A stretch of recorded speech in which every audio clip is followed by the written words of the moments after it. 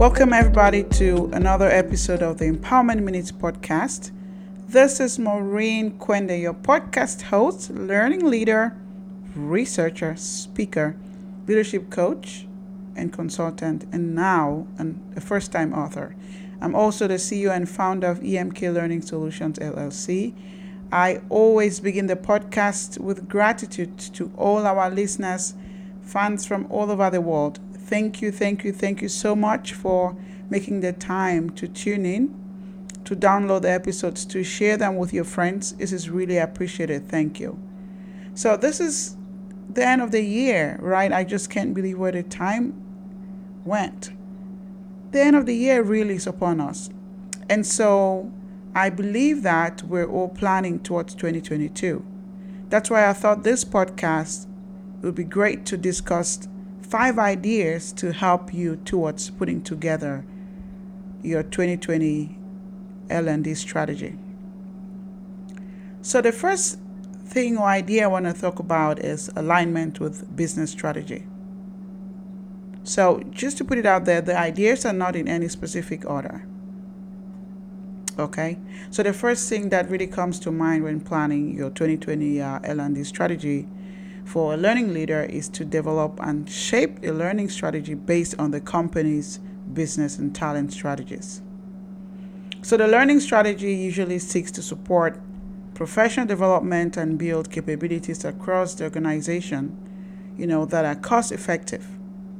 In addition, the strategy can help or enhance the company's culture and encourage employees to live the company's values.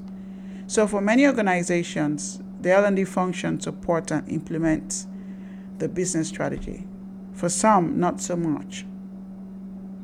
So L&D has to be seen as a relevant part of the organization, and so it must align with the company's overall priorities. When I was preparing for this podcast, I was just looking out for some information, and interestingly, research informs us that only 40% of companies say that their learning strategy is aligned with business goals. That's interesting, isn't it?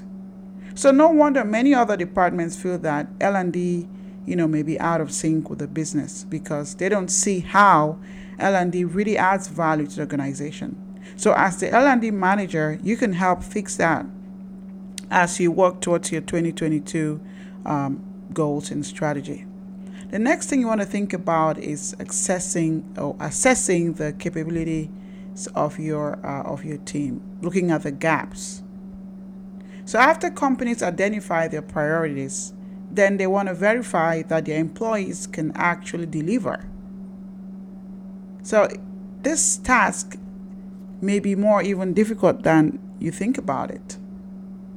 So as an L&D manager or leader, are your staff able to do their jobs? Are there any performance gaps that needs to be addressed?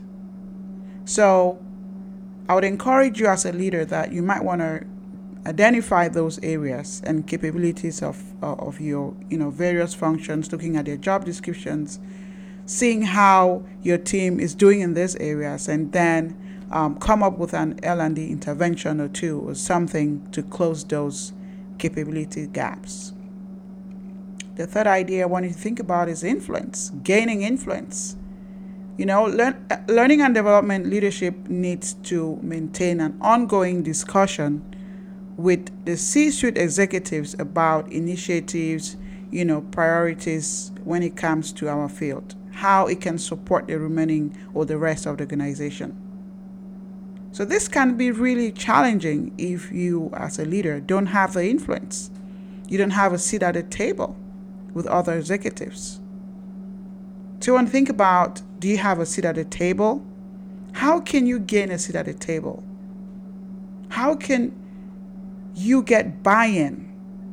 What strategies do you want to have in place? You want to think about that.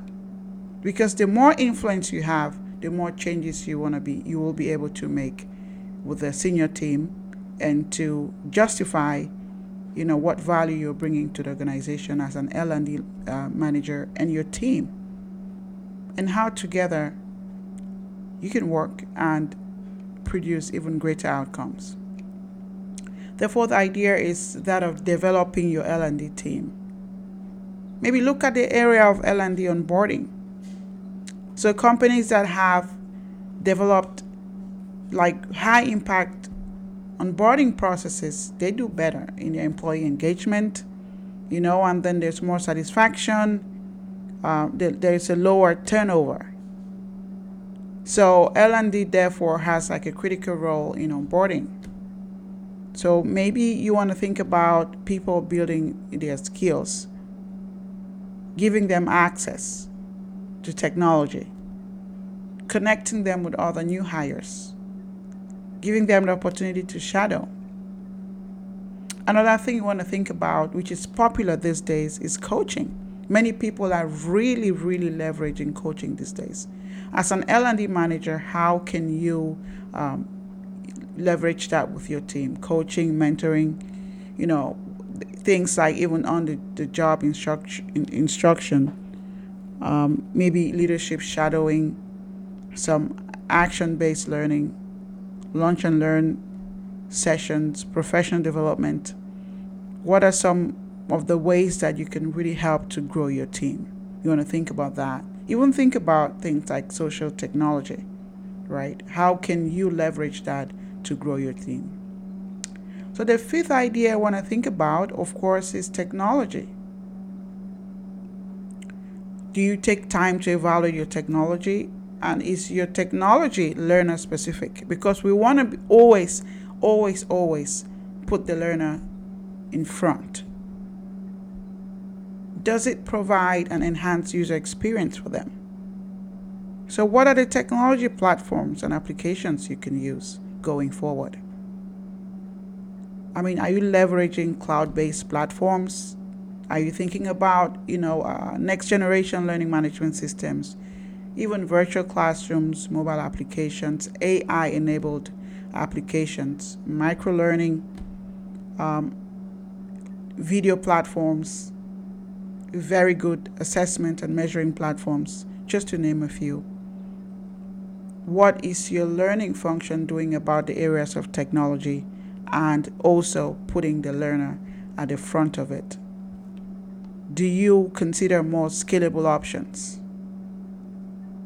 So these are the 5 things I want to leave with you as you're thinking about putting together your 2022 strategy.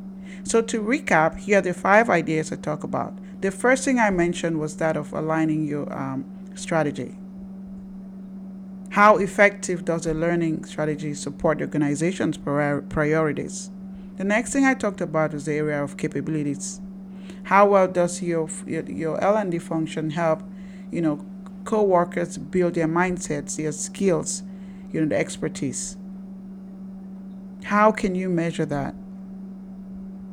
Are you able to identify the gaps? And so you can be able to help them to close those gaps. The fourth idea was that of developing your team. How well does your L&D team or your function help the team achieve maximum impact in their jobs while maintaining a healthy and, of course, reasonable work-life balance? The fifth point I talked about is that of I talked about influence, gaining influence. To what extent does the top executives see that learning strengthens the overall health and culture and adds value to the organization? You need representation at the table to make this happen. What are you going to do about that? How about the technology? Do you have the right technology? Are your options scalable? Are the learners, are they at the center of your learning initiatives? So that's it for this week's podcast. So I want to thank all our listeners out there for tuning in this week. And I want to wish you a happy holidays in advance. And thank you again. I really appreciate you so much. And I would look forward to see you on the next one. Au revoir. Adios. Bye-bye.